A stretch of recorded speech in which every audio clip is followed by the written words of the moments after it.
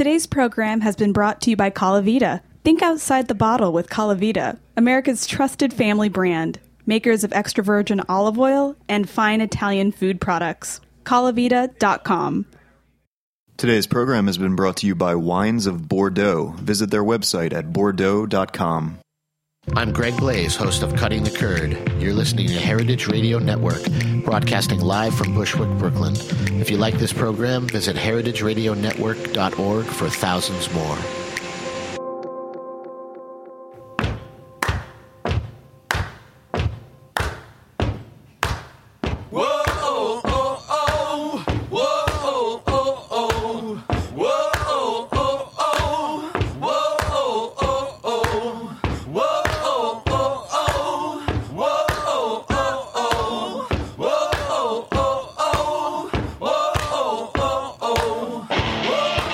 Hey, Mike Kellemeco here. Welcome back. Food Talk. We're live again. Great show today. I've got in the house, how fun is this, Patrick Cappiello, who is one of my favorite Psalms. He is, I don't know how to describe the guy, because he's not like 30, but he's got the energy of like a 25-year-old. And he's kind of this like leader of a mob of younger Psalms who are just taking over the scene. And he's had a great career. Kid grew up in, well, you grew up in upstate New York, ended up working in restaurants, came to New York to work at Tribeca Grill back in the day when it had one of the really rock-solid wine lists going on. We were there for a couple of years, and then Guilt, Veritas, just baller joints were suddenly, you know, like if it's not a Premier Cru Grand Cru Day, it's like, what the fuck are you doing here, boys and girls? And then the great, you know, you and Brandon McGill, great success with Pearl and Ash and Rebelle. I love those two restaurants. We filmed at both of them. The reviews have been great. So, and I want to give a shout out too, just a quick sideline. Next week we're going to be filming Missy Robbins. I got my first. Have you been to Lilia yet? I have, yeah. I was there twice, once in the first month. Yeah, good. Really awesome. I've known Missy since she came back to New York, because she was kind of an outlier. She was sort of replacing AC at Avoce, which was some kind of big shoes to step into, and AC was kind of like, that was his stepping out party from Danielle, and it got 3 stars, and it was him. And then this Missy who? This kid from Chicago? What? And I remember, like, I guess it was Bullfrog. You know, I think it was Bullfrog was the publicist, kept bugging me to come in. I don't know, must have had like an off day, and I said, yeah, all right, whatever. I'll try the place. And her food was just amazing. And then I met her, and she's just like a complete badass. Yep. And then she ran the restaurant at Avoce Time Warner and Avoce downtown. She used to live near me on Bleecker Street. I never saw her. She was in a restaurant 6 days, 7 days a week. They replaced her with 2 fucking guys, and they still couldn't do it. Yeah. And now she has her own place in Williamsburg that's so cool. I love that space. Yeah. And the food's great, and she's in peak form. And I got also for the first time, I don't know if you've been Patty Jackson's place, Delaware and Hudson. Not yet, but okay, she's cool. It's on my list. So she's like another New York vet female chef. Patty's been in New York forever and cooked everywhere and can do it all. And both of them sort of established their names in Manhattan and moved out to Brooklyn, of course, Williamsburg, no less, where all the cool kids hang. And she's doing this really personal menu. It's great. There's not a lot of, a criticism as a customer would be you don't have a lot of options. You sit down. Here's what you're going to get for the starters. There's like 8 or 9 small plates. Everyone gets the same thing. Everyone gets the same next course, which is a pasta. And there's a choice of 2 mains. And that's it. That's the menu. Yeah, I know. It's like, damn, girl, if you can pull this shit off, go. That's every chef's dream. That is every chef's dream. I'm cooking, you're eating this shit, and you don't like it. Fuck you. Go to Maison Premier. They're right around the corner. They got oysters for $1. Oh, that's over now, too. Anyway, so how's business at Rebelle, Pearl and Ash? Summer was tough. I know everyone I talked to. Summer in New York was 1,000 degrees, unrelentlessly hot. For sure. Yeah. No, we definitely had a slowdown in the middle of the summer, but things have come back. But yeah, I think it was rough for everybody. You know, it's one of those funny things when it comes to, you know, everybody always loves to talk about when the restaurant's jamming. Yeah. But when it's slow, no one wants to have the conversation. But I was I was interested to know if other people were having the same issues that we were having this summer. So I was openly talking to everybody about it. And I'm not going to name names, but I would say that 9 times out of 10 when I had conversations with other restaurateurs and other chefs, they said that this was the worst summer that they've ever experienced. And it's a lot of reasons. And it used to be historically, when you go back to the Mike Kellemeco era, which was right after dinosaurs died, that time of New York's restaurant scene, summer was always slow back then. Yeah. I mean, back then it was winter was dead. Yep. So January, February, just laid off people, start hiring again, March, April. April, May, June picked up. June was wedding season. You were flat up. And then, the end of June, it was just like start laying shit off again, cut food costs. Yeah. Because, it was kind of a different business then. And then even like summers were always dead then because we didn't have the European tourists and people just went away. It was just like that's the way it was. And then September, you're always chomping at the bit because New York's a big Jewish town and there's a lot of main Jewish holidays that take. So September, we just got through all of them. And September really wasn't. You were kind of waiting like August was like, oh my god, we're gonna die if we don't start doing business. We're gonna die. September's coming, and then you get September, you're like okay, and then it's like no, October, man. So that was what it was. It used to be like the third. You made all your money in the fourth quarter, October, November, December. Yep. Banked it, and then you hopefully had a good spring, and that used to be like that. And I think you still think that way. I mean, and then if you do have a summer, like when you first open, the first summer is always great, and that was the case for Rebel's first summer, Pearl and Ash's first summer. You guys got for sure. Michelin star. Yeah, no, like 3 minutes. We're very. It was like the first diner, the first night, or something. How's that happen? Well, it was that summer they were all doing the reviews. So we opened in May. And then they just came that summer, but but for sure, I mean, we're trying to pay it forward. I mean, we're doing a lot of new fun things at both Pearl and Ash and at Rebel. We just released a new brunch menu, and we're doing 50% off all our bottles of wine. I saw. So here's the deal. They got a new brunch menu at Rebel, and they Instagram and Facebook pictures. And I don't eat breakfast or lunch much because I'm just like a weirdo. That's been my MO since I work out. So I like having an empty stomach when I work out. So I just kind of wait for dinner, which is the worst thing in the world to do. And then I start drinking and eating until I pass out, which is like do not do this at home. But I'm a chef, and that's how I've always done it. But yeah, pictures look insane. Food looks incredible. Yeah, it's great. And great. then you have this thing. Is it at both places or just Pearl and Ash with these baller bottles that you're discounting after 10? At Pearl and Ash, we're doing it late night. At Rebel, we do it at the beginning of service. Kim Prokoshin, who's a sommelier at Rebel, announces it via her Instagram feed. And basically, we're just doing really rare and unique bottles of wine, old bottles of wine, super sought after bottles of wine, and we're doing them at cost by the glass, just one bottle, letting it rip. And at Pearl and Ash, it starts at 10 p.m. So we're just trying to, Pearl and Ash, when it first opened, was a huge industry late night spot. It was Somm heaven, man. I remember like peeking my head in the door and just watch people's Instagram feeds. Like everybody was there at 1 o'clock in the morning, and you were sabering champagne, standing up on the bar. It was like this freaking bacchanalia every night, and then a hang for New York Somms. Mystic for sure. Yeah. And I mean, over the course of time, like when we were kind of the first show on the street back then in the Bowery, nobody was down there. Now it's like you got so many other places. Company's there. 10 Bells obviously was there before us, but Pasquale Jones, so many places to go to. So the competition level has gotten huge. So I think people have started to branch out to other areas on the late night scene. So we want to win those people back, industry people and regular people. You don't even need to be in the industry to get the discounts. So there's fun stuff. I remember when Mike Madrigal used to post those big bottle format. Yeah. They were like regular. That's why I never did it. We'd have them by the window, and it would be some. Totally. I don't know how we would catch some like ironic person walking past them. It was like tongue-in-cheek, hysterically funny shit, but same idea. He would have these big format bottles he would open, sell them for basically cost plus nothing. So if you're a wine, but you're like, oh, if I can go to the Upper West Side tonight and go to Barbalud, he's got these magnums of XYZ that he's pouring. This is great. Totally. And that's the idea. The idea is to try and, first of all, obviously get people excited about coming in late night, which we were really excited for. We have later hours now, 2 a.m. on the weekends and midnight during the week. But we not only want people to come in, I want to give people an opportunity to. It's almost like I look at it like a small wine school.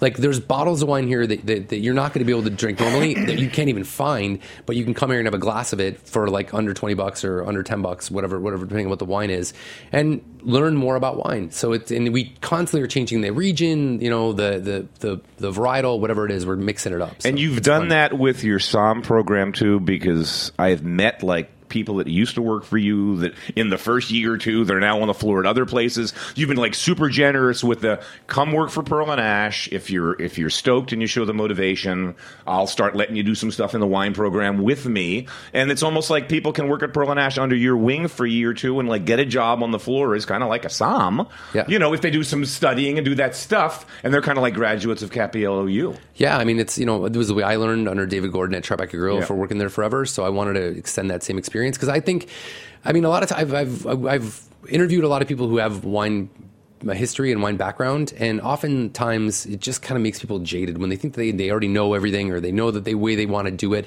It's hard to make somebody embrace your philosophy or your kind of culture. Where when you find people who are waiters who are just totally green, who are just so excited and want to be there, you can kind of really move them in a way. And the way that I handle wine service is different than a lot of people. I don't want it to be so uptight, and I like it to be fun.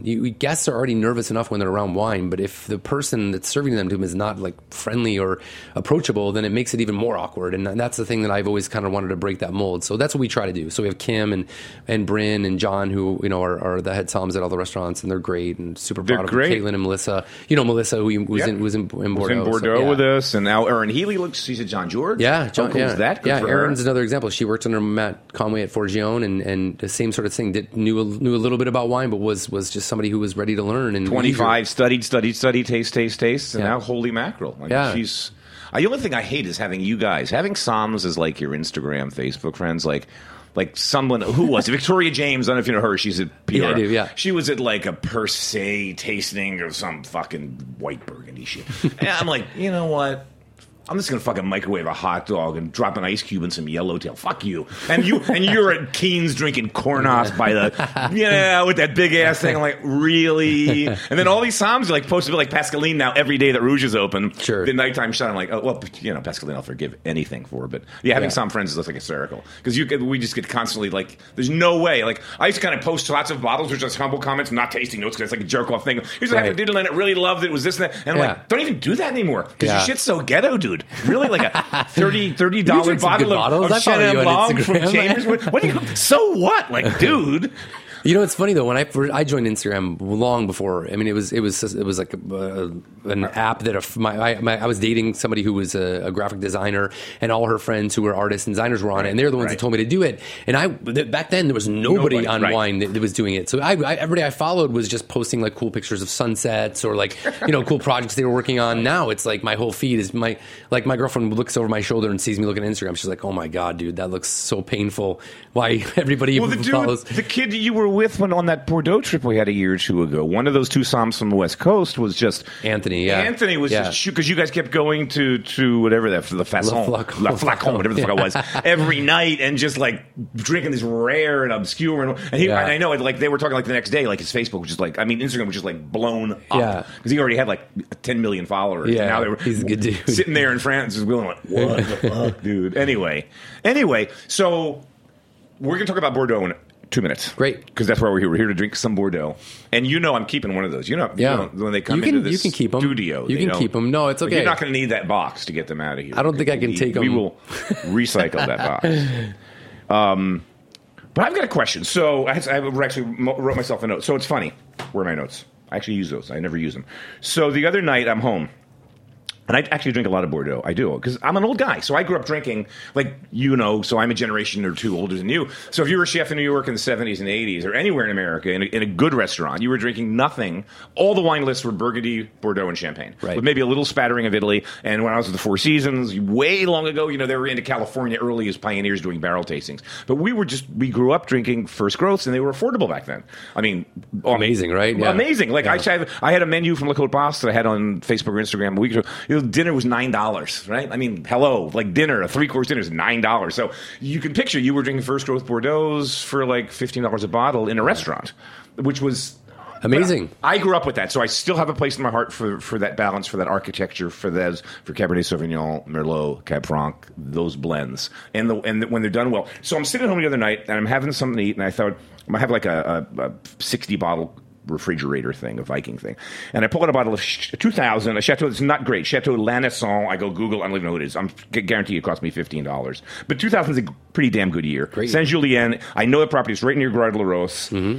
And I'm drinking it, and I'm loving it. I'm loving this wine. And I'm thinking, in a way, it's running contrary to another part of my life now, which is Nat Wines.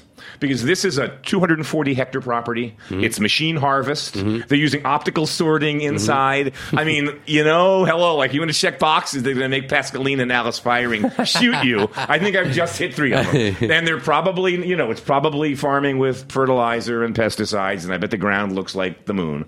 But the wine was great. So I'm drinking this wine, I'm saying, like, I shouldn't love this, but I do.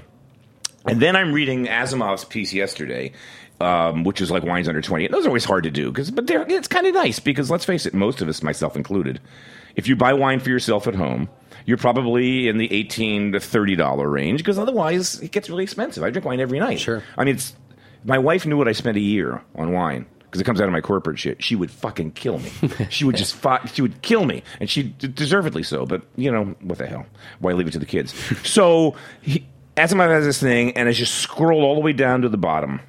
The last wine that he had was a Malbec Bio surprise, Jenny and Francois. I'm like, really? And what was it called? Chateau Paybonne Home. It was a Côte de Bordeaux, right? And I read it. I said, I know that label because when I'm stuck in Jersey in the summer, I'm stuck. Like there's 2 months, 3 months when I don't come up here, and I just go through all my good wine early. And down there, you can't. Down there, it's Jersey, man. It's South Jersey. Yeah. Totally. So I go to like a store called Joe Canal, which is like the Walmart of wine stores. Yeah. It's acres. Its footprint is an acre. It sells more shit than you can imagine. Like you have to go in there with a magnifying glass and start spin. But if you know wine, sure. So you can spin bottles around and say, it's Polaner. Okay, it's their entry level shit. I'm fine. So they have this wine down there, and I'm like, I drink this. It's a Côte de Bordeaux. I drink it all the time. It's like $15 a bottle. Sure. And I love the wine. Yeah. So where are you on the whole? Because I know you're not like. I mean, Alice has been walking down that path forever. Like you. This is not a discussion I'm having with Alice Firing. No, the answer. And you Pascaline would lose that discussion. Would lose that discussion. And I met Isabelle Legeron. In fact, she asked me to do a panel in that natural wine event coming up. Oh, the Raw. The Raw thing. Yeah. So I'm going to be there on Monday nice. with Couture. Awesome. Yeah, which will be kind of fun. I don't want an hour with a guy that's an old hippie that's making wine. Yeah. I'm like, what are we going to talk about? We just smoke joints, listen to Grateful Dead? Maybe bring a guitar or something? Yeah. Maybe I'll have you ask some questions.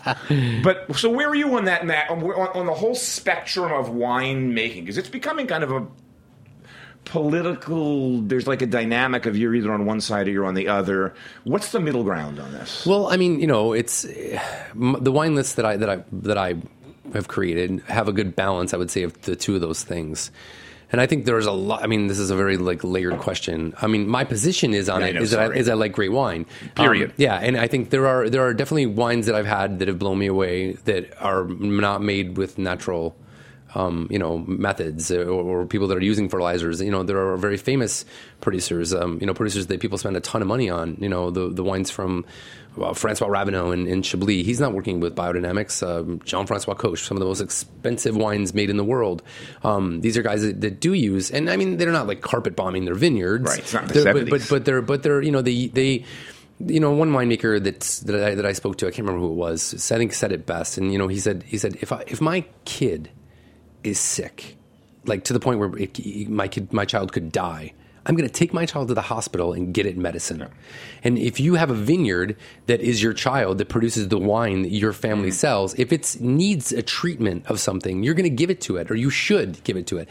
And again, there are other people that say, well, when you do that to, just like people who don't take correct. So the opposite side of that is the guys on Alsace who tell me that the Josmayer and Umbrecht that because they're bio, because they're natural, even to the point where when the fertilizer, the compost that they're using is not like bullshit compost full of urine. It's selected. Right. It's not like cow manure. That the strength of the vines themselves create resistant vines, which I think is true too. And I think it's one of those things where unless these guys that are working with chemicals now take a chance, and you see producers like, I think a really great example is Jean-Baptiste from Roederer in Champagne. He had, it's a huge production, and to make that kind of amount of wine, they probably are not going to be able to work with all organic because organic's expensive, it's very labor intensive, and it's hard to create that massive amount of wine. But he does work with some of the vineyards biodynamics, and he's super passionate about biodynamic, and he's trying to prove to the company that owns this, Roederer, that it's feasible and he can do it. And somebody like Charles Smith in Washington, farms a huge vineyard, planted the Riesling all organically. So there are plenty of examples of how it can work. For me personally, the majority of the wines that I consume are wines that are made with, or at least organic practices, but it's not because I seek out those wines. It just seems to be that as much wine as I taste, and within the realm of whether it's not, there are wines that I keep getting excited about going back to. So that's a step that says something. And to go back to the comment or the thought of how this applies to Bordeaux, because it's one of the reasons why we're here.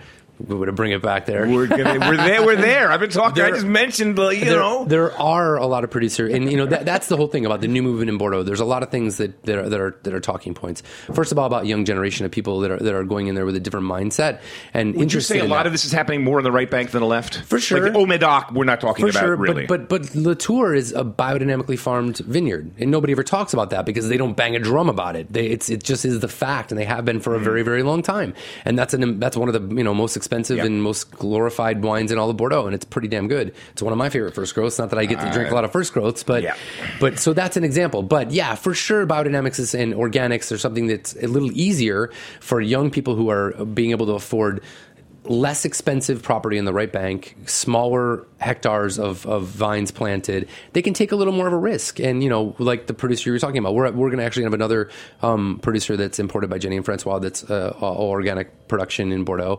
So you're seeing it more and more happen. But it's a slow burn. I mean, Bordeaux is an area that gets a lot of rain, and you talk to any winemaker there, they will tell you that. And, that does affect the ability to keep rot away. And so it's I think a cart before the horse kind of thing. I think as more young winemakers start to experiment with it and prove that it can be done, hopefully some of the bigger producers will take a chance on it, and then that region will start to excel more. But at this point, a high percentage of producers are in Bordeaux are working with organics, and you, like you said, I think looking at the back of the label is one way to do it. If you know that there's importers that you're excited about, like Louis Dresner, Jenny and Francois, Kermit Lynch, Jenny and Francois, Xavier Suarez, Rosenthal, that those guys are gonna be working with wines that are like that. And more and more information becomes available about wineries, and I think it's good to support people who are taking a chance at trying to work with natural wines, but I think in the end you should drink wines that you think taste great, that excite you, and you can afford.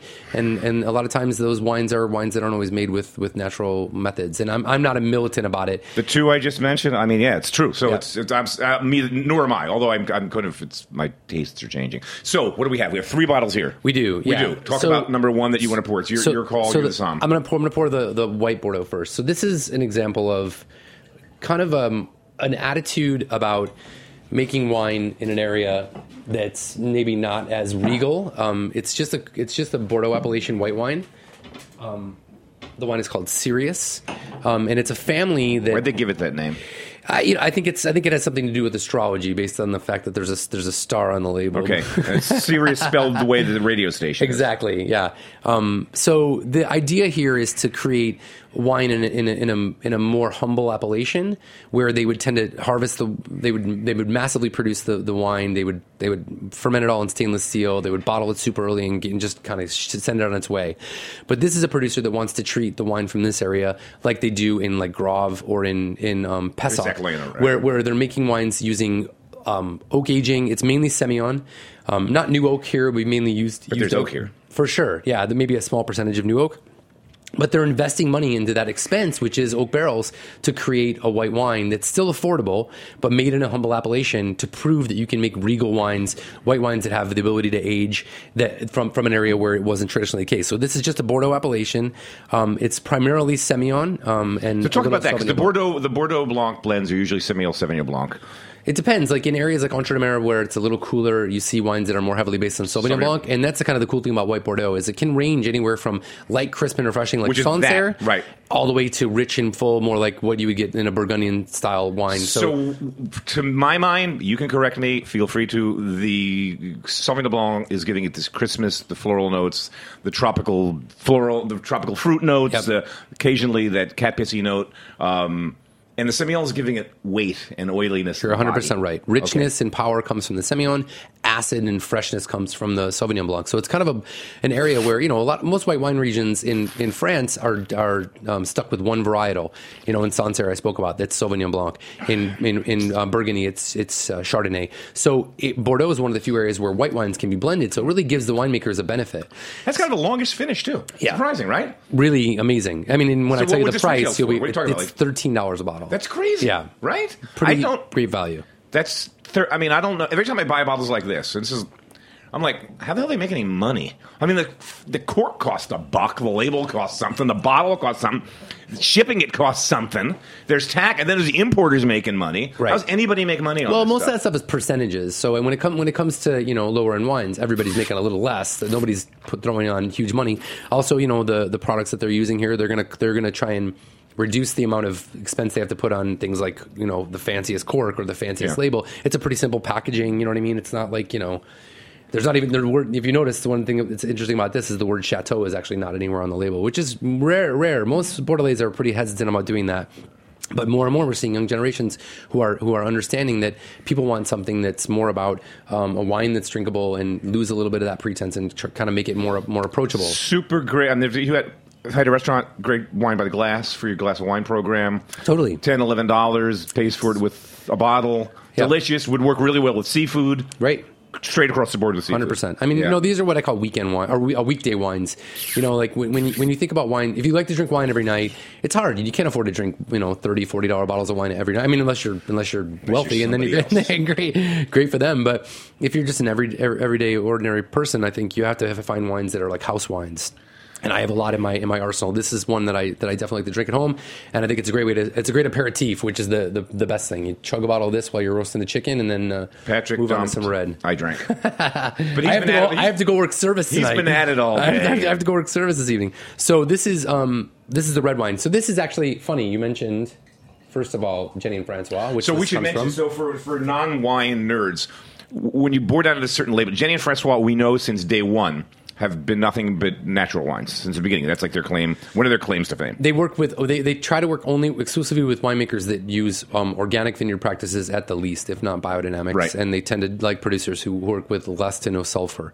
Again, Jenny's not super militant about that. I think somebody like Zev Rovine is going to be somebody who's definitely not going to want to work with people who use any sort of anything but biodynamic, and he prefers no sulfur wines, which can make it problematic for sure. But he's got some of my favorite wines. Which is a whole other discussion. Yeah. The whole SO2 thing's 100%. Crazy. Yeah. But Jenny, I think, they've been at it a long time. I think if you look, it's funny to see the realm of what natural wines have become. And if you look at the way, even when the wines Jenny and Francois were bringing in 10 years ago, and Dresner, same thing, those producers have really gotten, better and better at what they're doing. And that's kind of the learning curve. I think when I first started, I can remember my first couple of visits to 10 Bells. They've been there a while. So it was Broome Street, south of Delancey, Lower East Side. Yep. But let me put it this way. So Jenny and Francois, yeah. But I remember, I'll just use that, whatever. I remember Sev pouring me wines and me just not really knowing what to say. Yeah. Because I thought they sucked. I just was like, are you kidding? Well, that was probably the Fifi era. I would know. I said no, maybe before Sev, maybe. Yeah, but I just remember going there like an anonymous guy and looking at the chalkboard and saying that. Yeah. And then, there was Brett's that never went away, and the nose was just mousy and funky, and it was some of them were like the whites would be vinegary and cidery, and the reds I don't know what just these cloudy messes of goat's ass. What am I drinking? This isn't pleasurable, and I'm wondering. I think they've just gotten better at it. Yes, that's one thing, and I think more and more producers that were already working with these practices and had better technique are starting to be imported. But also, like Hervé Suot is a perfect example who Jenny and Francois brings in from the Northern Rhone. That wine used to be in Dardenne Rebo, which is one that Louis Dresner brings in, also Northern Rhone. Those wines used to be fizzy and weird and all fucking crazy 10 years ago. Now I drink those wines now, and compared to some of the other stuff that's here, I'm like, these things are like pristine. But I think that those producers have evolved. Yeah. So this producer is, it's funny that you mentioned, it's almost the exact same thing. It's Jenny Francois, and it's all Melbec. Chateau Tarpey is the producer. So Melbec's also known as Cote. Is that the same thing in France? Co, yeah. Which is T silent. Mainly you see that strain of it in the Loire Valley. And so you don't think of Malbec in Bordeaux, but it's the fourth varietal after Cabernet Sauvignon, Merlot, and Cab Franc that's allowed. And then Malbec you see, and then there's also Petit Verdot, but you see that less and less, and a few other grapes. But this is probably the fourth most planted varietal, and obviously Argentina helped to make it pretty famous, and it's great for Bordeaux in the fact that it's planted there, and that they can connect with people who are looking for good value. This runs about $25 retail, so it's more of a weekend wine for me, something you want to have maybe with Sunday night dinner. But it's, I think, truly spectacular, and it's bloody delicious. Yeah, and the nose has those dark fruits to it, really, clean. Right. There's a good balance of fruit and earth there, and I think the wine has great structure. I think it's a wine that you for sure can age, but it's also a wine that drinks really well when it's young, and I think that's kind of the benefit of wines like this. You never know. Often when they're made in a style like this, I think that there's a question whether the wines can age. But this is like 2012 vintage, so I know a wine that's pretty. But it's funny. So Argentinian Malbec, I almost never drink it because I could be wrong. I don't drink You're not a housewife from New Jersey? It's just that I have this aversion to American oak almost everywhere I go. It kills me in Spain. Except maybe, really? Oh, you're not a fan of the... It's just hard for me.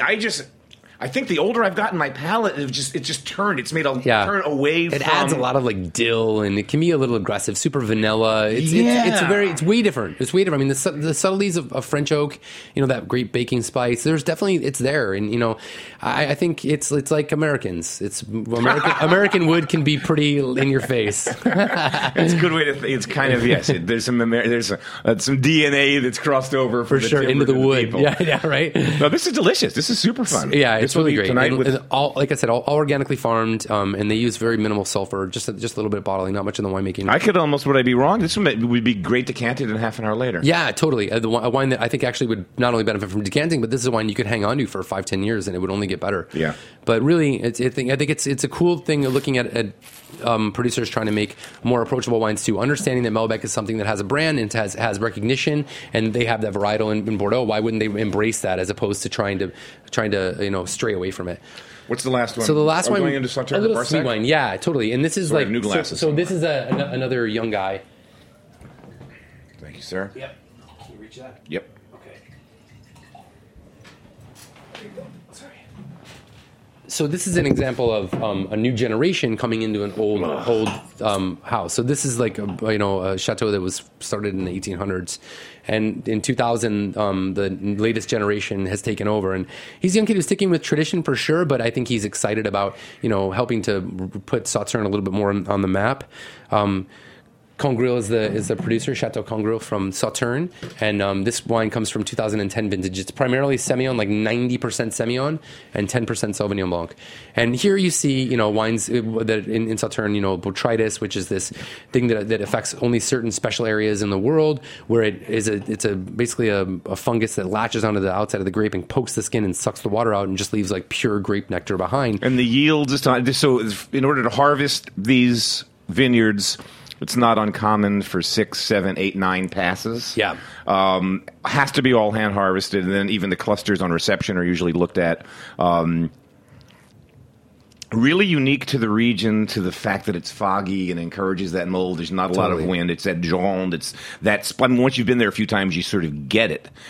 It's a magical place. It's a magical place. Yeah. And yet the American consumption, I don't know globally, the American consumption of these kinds of wines, of these, what normally we used to call back in the day, these sweeter dessert wines, although you find they actually pair well because of the acidity. They actually pair well with a lot more food than you think. For sure. It's sort of fallen off. And yet, as soon as you pour this, you put it to your nose, and it's like this unmistakable, this honey, acacia, just where you are with There's a little bit of mushrooms in there from the botrytis, which is really awesome. I love that, yeah. Well, I mean, I think Sauternes for me has always been something that's been in my career, because every restaurant I've ever worked at has poured a Sauternes by the glass. And Sauternes restaurants will actually consume a lot of Sauternes, because this is the kind of thing you want to have a glass of. You don't necessarily want to drink a bottle of it. And it's funny that this is actually a 750 we're drinking, but this wine comes in a half bottle, which is a $3.75, and it's $19. So it's something you can have in your fridge, and if you wanted to have, after dinner, if you wanted to have a little something sweet with dessert, bowl of ice cream in this, for me, vanilla ice cream in this would be like an awesome pairing. So I think that it's something that is approachable to have at home, but rare, very rare. But if you were to look at the numbers of restaurants, most restaurants serve a Sauternes by the glass, and a producer like this makes it affordable, and you can actually do it. It's not like Yquem that has an astronomical price tag associated with it. And the wine's awesome, and it's the kind of wine that's really, I think, great to finish a meal with.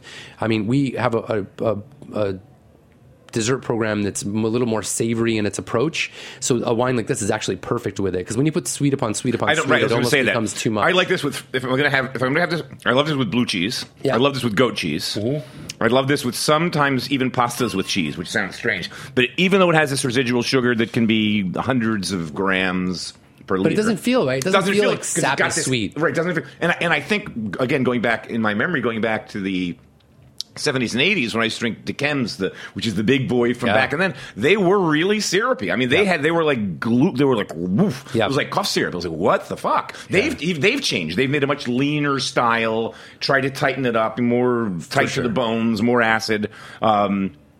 But yeah, I think these wines are just so underrated, and they work with more than people think they work with. And so to your point, not with a sweet dessert, but with a fruit dessert, with an apple dessert, with a pear dessert, with something where you're going to have that same acidity in the fruit. Yeah, I mean that's for me always the pairing that I wind up going with. And I think really it's kind of cool to see like old school restaurant mentality coming back, right? Like the steakhouse for the millennial, all this sort of stuff that's coming back, like all this stuff, roast chicken, coquelicot, all this kind of stuff that was kind of figured not looked at as being the way to eat, like everything had to be made with fucking tweezers. Yeah. Now people are interested in more rustic kind of food, and for me, like foie gras pate, like that, and Sauterne, it's magical. It's a reason why it's the most traditional wine pairing in the world. Because it's a bank shot. It's amazing. Yeah. So I think that as foie gras becomes something that people are eating more, thank God. I think it's exciting to see Sauterne be able to have a companion coming back into the scene. So yeah, I mean, it's Sauterne is definitely one of the most uncharted areas in a region that has had some difficulties resonating with previous generations. I think young generation are totally open to Bordeaux. You saw when we were with these young somms there, they're excited about it because they don't have a frame of reference. Where our generations looked at Bordeaux as being this really kind of like snooty, tooty thing that was Have you been to Bordeaux? I mean, it's signed up. Well, it's changing. I know when you think of the classic left bank jerk off trust fund. 20th generation kid with his Gucci loafers, no socks, his ascot slightly ruffled, telling you that he's a vigneron. You're like, just shut the fuck up. Really, seriously? When was the last time you stepped in your fucking vineyard? Those are all Portuguese guys, man. What do you think? I'm not. I was like Biffy and Nuffy. It's like if they grew grapes in Greenwich, Connecticut, it would be like Bordeaux. Yeah. I mean, it's like the Greenwich, Connecticut of the wine world. But they're changing. But they are. 100% they're changing. The city of Bordeaux is cool now. It's so cool. The winemaking's cool. Safe. It's clean. It wasn't always that case. It's clean. It's lovely. We had a complete blast there. Yeah, it's a and fun the wines, city. and I think to the point, and I think Asimov kind of dissed a little bit. I was like, dude, there's really great value out of Bordeaux because they've been doing this forever. I mean, they've got some of the greatest. I mean, Cabernet Sauvignon, Merlot, these grapes that we love. That's what they play with. They've been playing on those soils forever since the Roman times. But they know how to make great wine. Yeah. It's true. I mean, it's, and I think Thanks it shows. For coming in, man. Always a pleasure. Patrick Cappiello, you can find him. Oh, follow him on Instagram and eat your goddamn heart out. That's all I got to tell you. How do you follow you at Instagram? What is at Patrick Cappiello? Patrick Wine. Oh, that's Simple. right. I should know that because I follow him at Patrick Wine, which pretty much sums it up. Yeah. All right, we're done. Patrick, thank you so much. Thanks, Mike. Raise a glass to Bordeaux. Cheers, yes. Good to see you again. Yeah, and I was my camera, and I could not go to Flac Hall one night with this guy. I had to hang out and drink large glasses of Armagnac and smoke cigars with my 60-year-old cameraman to make sure he got to bed and got up in the morning. The day we left, he overslept. Is that true? Oh, yeah. Joe's amazing. God bless you. Joe, God bless you. Yeah, don't ask. And the other kids took our van. Oh, it was fucked up. All right. See you later. Thank you so much. We got a quick spot here for the people to make the show possible. We're going to be back. I've got a great book we're going to talk about. Where's that book? Anyway, right there. There it is in front of me. God damn. It's called Generation Chef. Karen Stabiner is the author. It's so good. I can't wait to get her in here. Stay tuned for that in just a minute. Thank you, guys. Thanks.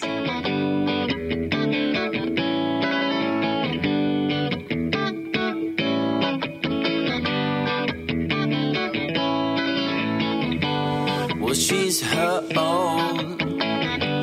She's her own female. She's her own female. That's why I like her. I like her a lot.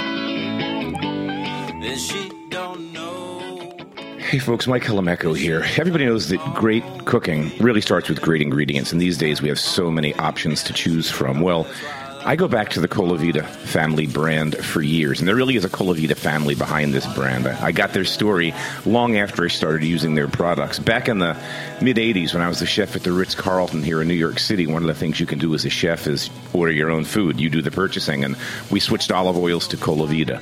When I had my own restaurant down in Cape May, New Jersey, The Globe, for years, that's all we ever poured at the table. That's all I ever cooked with.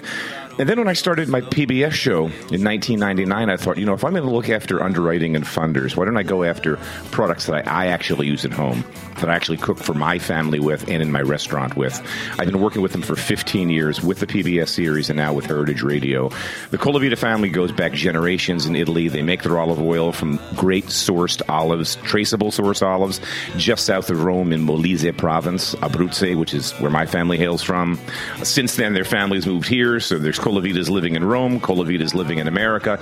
It's a great, trusted family brand. It's the olive oil I use, and I'd recommend you try it as well. So when you think of the great wine regions of the world historically. I mean, you're going to be led back to Bordeaux, Burgundy, Champagne, okay, maybe Piedmont, Italy too. And as a chef growing up, boy, if you were working in great restaurants in the 70s and 80s, they were mostly all French, and we grew up drinking Bordeaux and Burgundy and Champagne with impunity. Well, fast forward to today, and I just got back from the 2015 Bordeaux harvest. We were there for a week with a bunch of sommeliers. It was so much fun, and I'll tell you, this isn't your grandfather's Bordeaux. There's a whole new generation of young vignerons working with this great terroir that they've lived on, this soil that they know, that they've grown up with, and the great varietals that we all know and love: Cabernet Sauvignon, Merlot, Cab Franc, Petit Verdot, Malbec. You know, this style of Bordeaux now that's younger, that's fresher, that's meant to be consumed now and not cellared, because honestly, which of us has a cellar, and who wants to buy a bottle of wine and wait 10 years? So the Bordeaux whites are amazing. Sauvignon Blanc and Semillon, like, hello, two grapes that we know. The reds tell all sorts of different stories, from the left bank style that are a little more Cabernet Sauvignon driven, a little more structured, right bank a little more Merlot, a little easier, a little more upfront friendly. But if you haven't thought about drinking Bordeaux wine, give it another shot. For $15 to $35 in that price range, which is my price range, there's tremendous value in there. So if you're walking past a Bordeaux wine, stop, grab a great bottle. These are some of the most food-friendly wines on planet Earth. Hey, folks, we're back. Mike Colameco here. My guest is Karen Stabiner. Correct pronunciation? Correct. Thank you. And she just put a book out. Well, it's not like she does. She teaches journalism at Columbia. You ever heard of Columbia J School? I think I've heard of that. It's supposed to be good. It's in New York. Rumor has it. Yeah, rumor has it. Anyway, she has this book out called Generation Chef. And just the title attracted me because I'm of the generation where when I was in high school, which would have been the early 1970s, like if you said to your guidance counselor during career day you wanted to become a chef, they would look at you as if you had gone off of your meds, or perhaps you'd been hit in the head hard by something. It was not a career. It was blue collar. There was no glamour. I'm not even sure the word chef existed in the American lexicon. It just was, I'm a cook at a restaurant, or I'm the head cook at this place. You know, it wasn't like France. It wasn't like Europe. How that has changed in the last 20-some years has astonished me.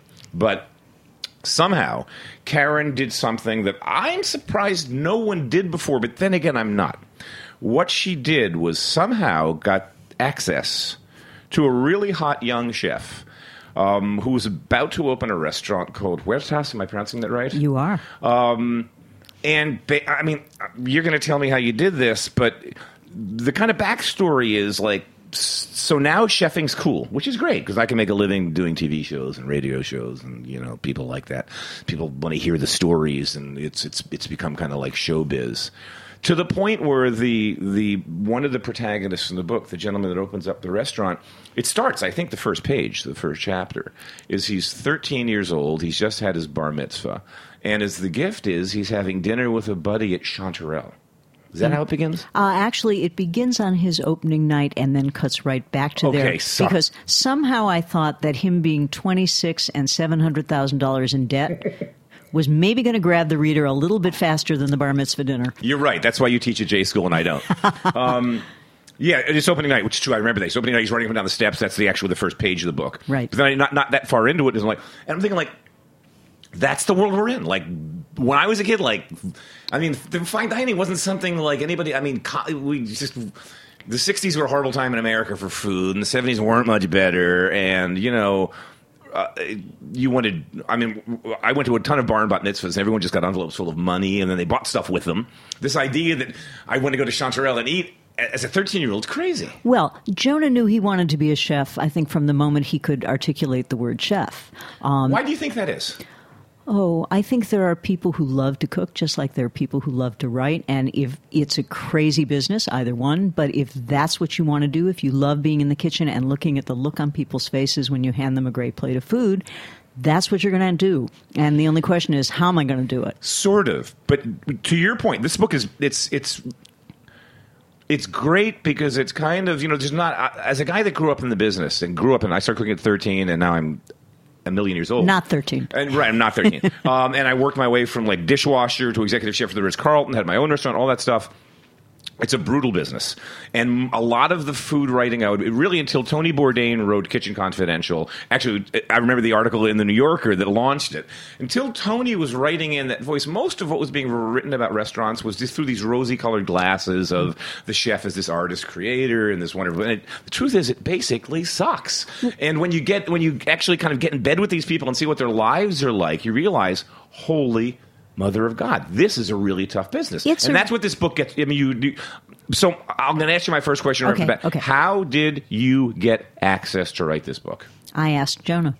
I mean, I'm being facetious. I had written a cookbook with Danny Meyer's group for staff meals, and I noticed that everybody in the kitchen was like 12 years old and already talking about opening their own place. And they all said the same thing. If you don't have your own place by the time you're 30, you're never going to have it. And I thought, that's a lot of stress. That's a lot of tension. This is really hard work. And I thought, there's a book here because, as you said, nobody else has done it. So I asked people I knew for recommendations, somebody I might approach, and Jonah's name kept coming up because he had wanted to do this forever, and he had just quit a good job at Maialino. Right, he was sous chef. As a sous chef, which in itself is probably...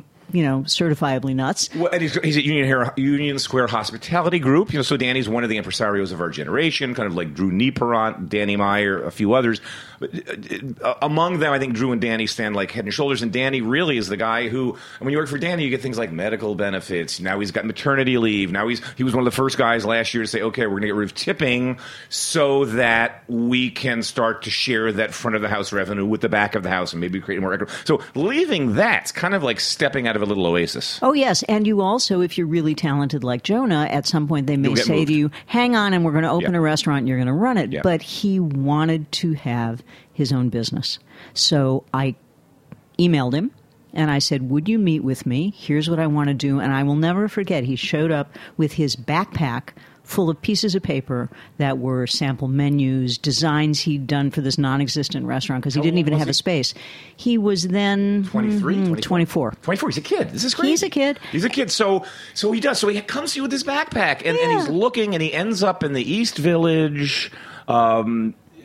Has to borrow money. And this is the other part. I think people don't realize this, especially your first restaurant as an unknown person. You're going around to friends and family with a business plan that hopefully somebody looked over and tweaked it, and it's full of suppositions that the build-out's going to cost this much, the payroll is going to be this high, the food cost is going to be 30%. And you're going to get X number of people, which is the scary part. No, I remember, because as I was reading this, I remember, so I was the chef at the Ritz-Carlton, and then the stock market crashed in 87. My wife was the pastry chef at the Pierre. And so our investors were broke the next day. I mean, everyone was broke the next day. So instead of opening up a restaurant in Manhattan, we still very much wanted to do it. We had to open a restaurant elsewhere. We ended up in Cape May, and that meant coming up with a business proposal and knocking on all of our friends' doors, relatives' doors. Can I borrow $50,000 from you? A letter of, and you're signing. These are, promissory notes. I mean, no one's giving you money.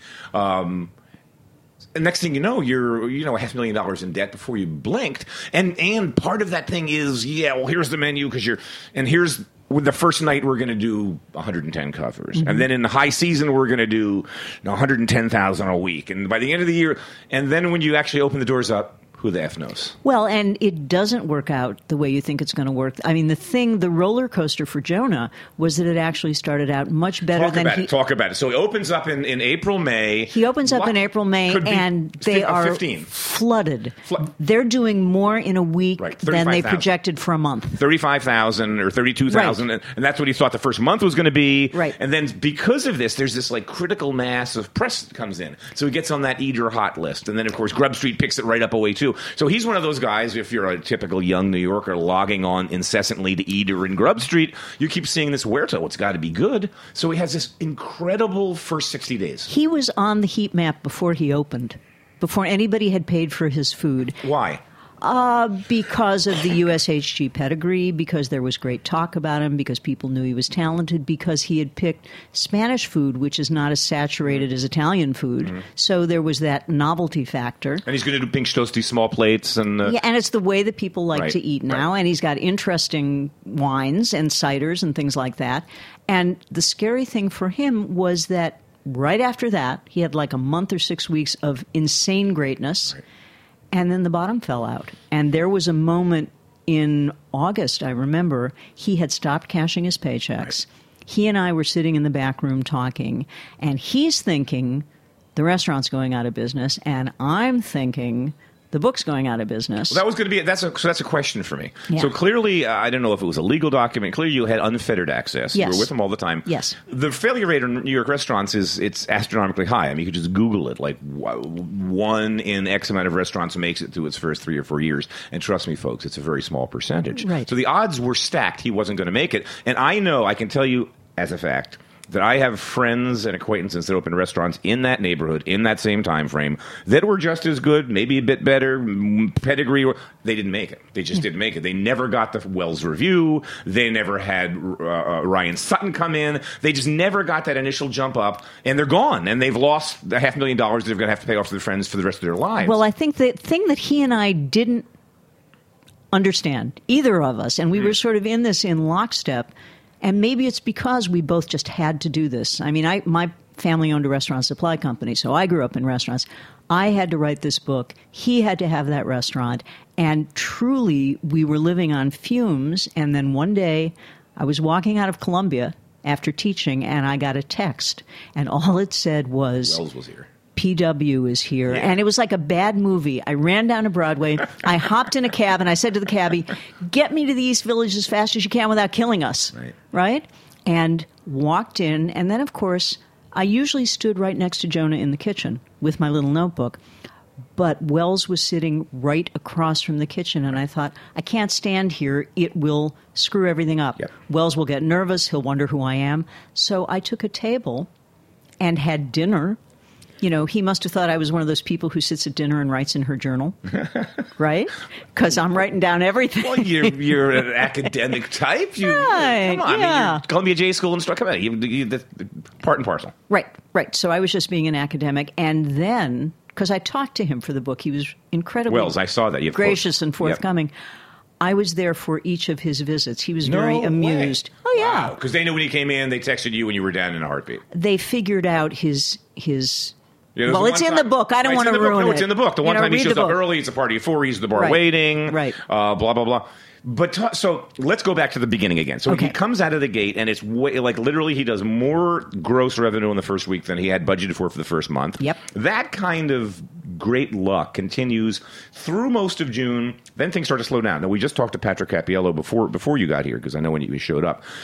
Patrick's in his 3rd or 4th year now with Pearl and Ash, 2nd year with Rebelle, and he just said, and everyone said, because my whole world is chefs. That's what I do. This was a really bad summer for everybody in New York. It was just really, really hot.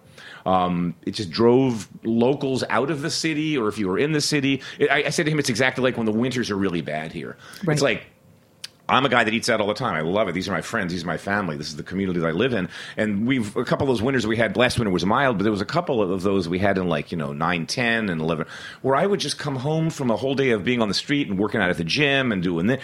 And I would get back to my apartment at 6 o'clock and just say, I'm not going out in that crap again. No. I'm a chef. I can make myself dinner. I've got a bottle of wine in the fridge. I'm not. It's 10. So he gets to the summer and it's just like lights out. It stops. Well, then they decide to do brunch. Talk about that first brunch, because this is, as a chef, and now probably for you, when I walk past restaurants that are slow, it breaks my heart. And I don't care if it's an anonymous Chinese joint.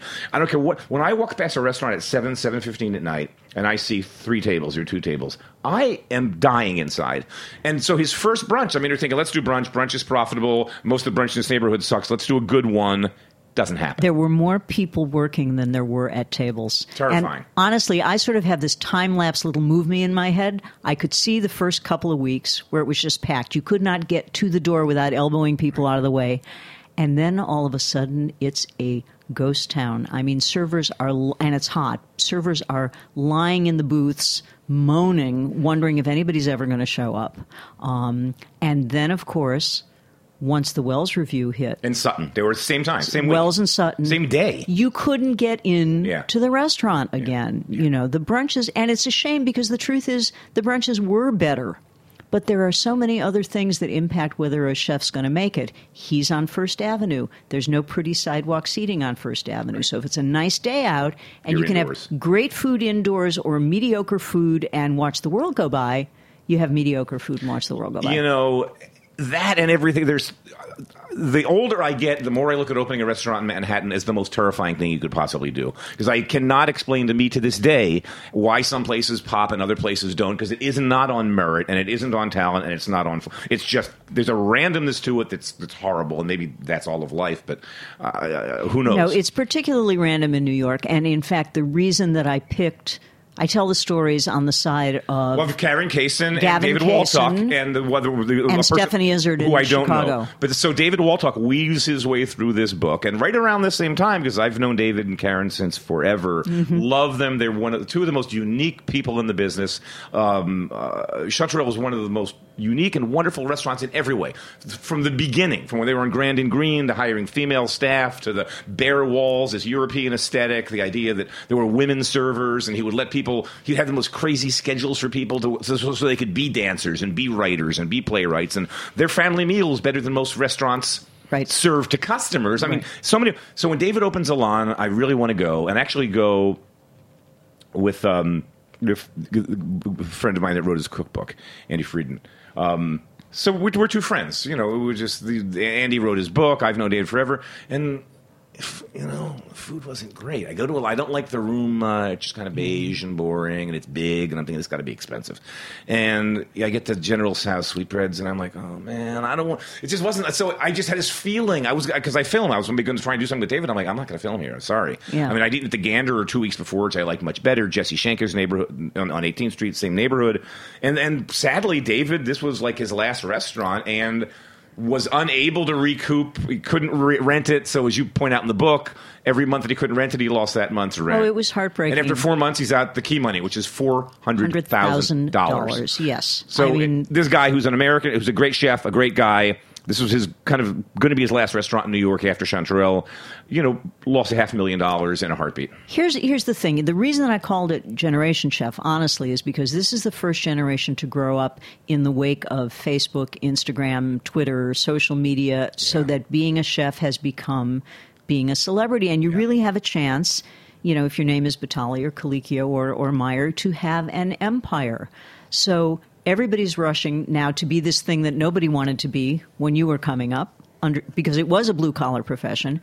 And the problem is it's just too crowded, and people are in too much of a hurry, so that people like Jonah, who's in fact really talented and has been working since he was a kid. And he's still in business, by the way. The restaurant's still there, and he's doing great. Go there and eat. You got to read the book, because the first year is really like, I got a headache reading the book, because it is like, it's like raising a kid. It's like watching the first 25 years of your kid's life. It's great. It's great. It's terrible. It's terrible. It's great. And then it's terrible again. And then there's the staffing problems. The poor girl that has the CIA loans, who ends up working in Bushwick for Missy Robbins at Lilia, because she really wanted to get the chef's job at Huertas, but couldn't. I mean, there's all of those dramas that he was having to deal with, the three partners that become two. And these are the stories, honestly. I mean, the reason I like doing fly-on-the-wall stuff, if you spend all that time and you kind of live in the restaurant, and you're there when nothing's happening, and then you're there when something's happening, this is what it's really like. And even Tom Colicchio, who was kind enough to sit for an interview and just gave me this, great comment for the book,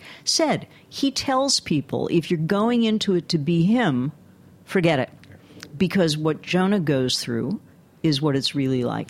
Yeah, I give the same advice. I mean, the one girl, there's one of the cooks, Joni, she's $80,000 debt from the CIA. I mean, when I went to the CIA, I graduated in 1982. It was cheap.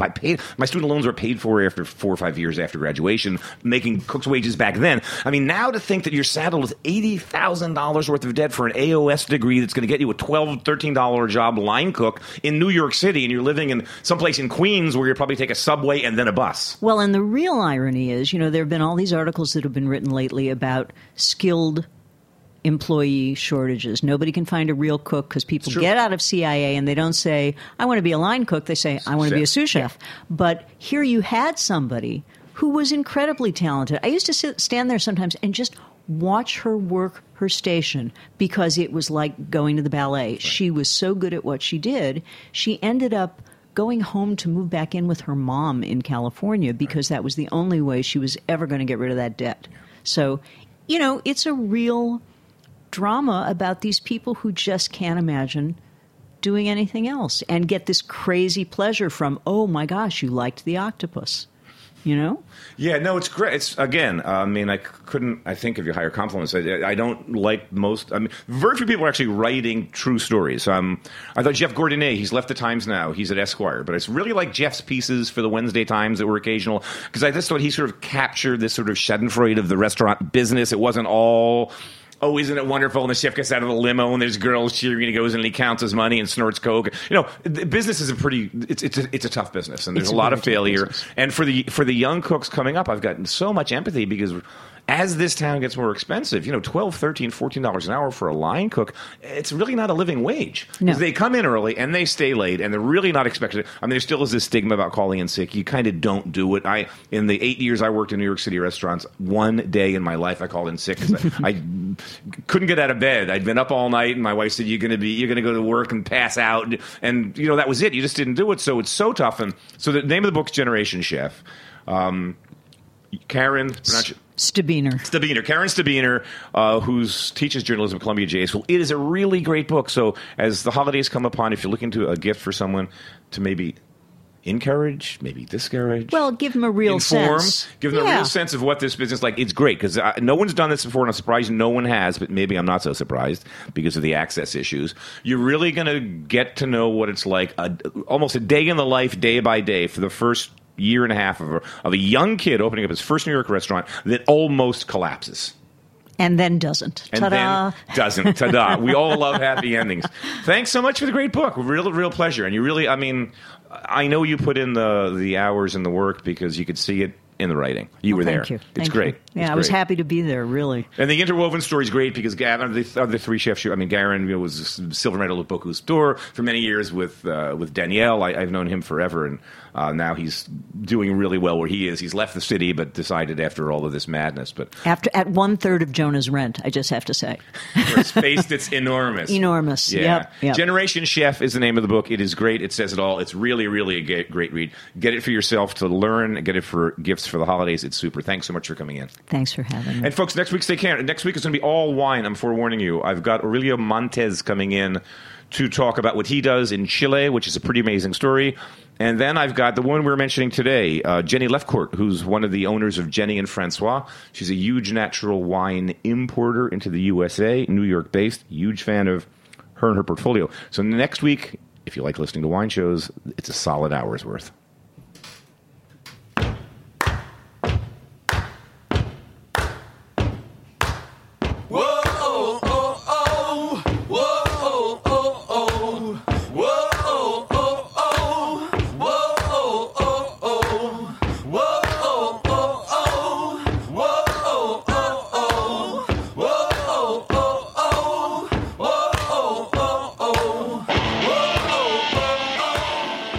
Thanks for listening to this program on heritageradionetwork.org. You can find all of our archived programs on our website or as podcasts in the iTunes Store by searching Heritage Radio Network. You can like us on Facebook and follow us on Twitter at @heritage_radio. You can email us questions at any time at info@heritageradionetwork.org. Heritage Radio Network is a nonprofit organization. To donate and become a member, visit our website today. Thanks for listening.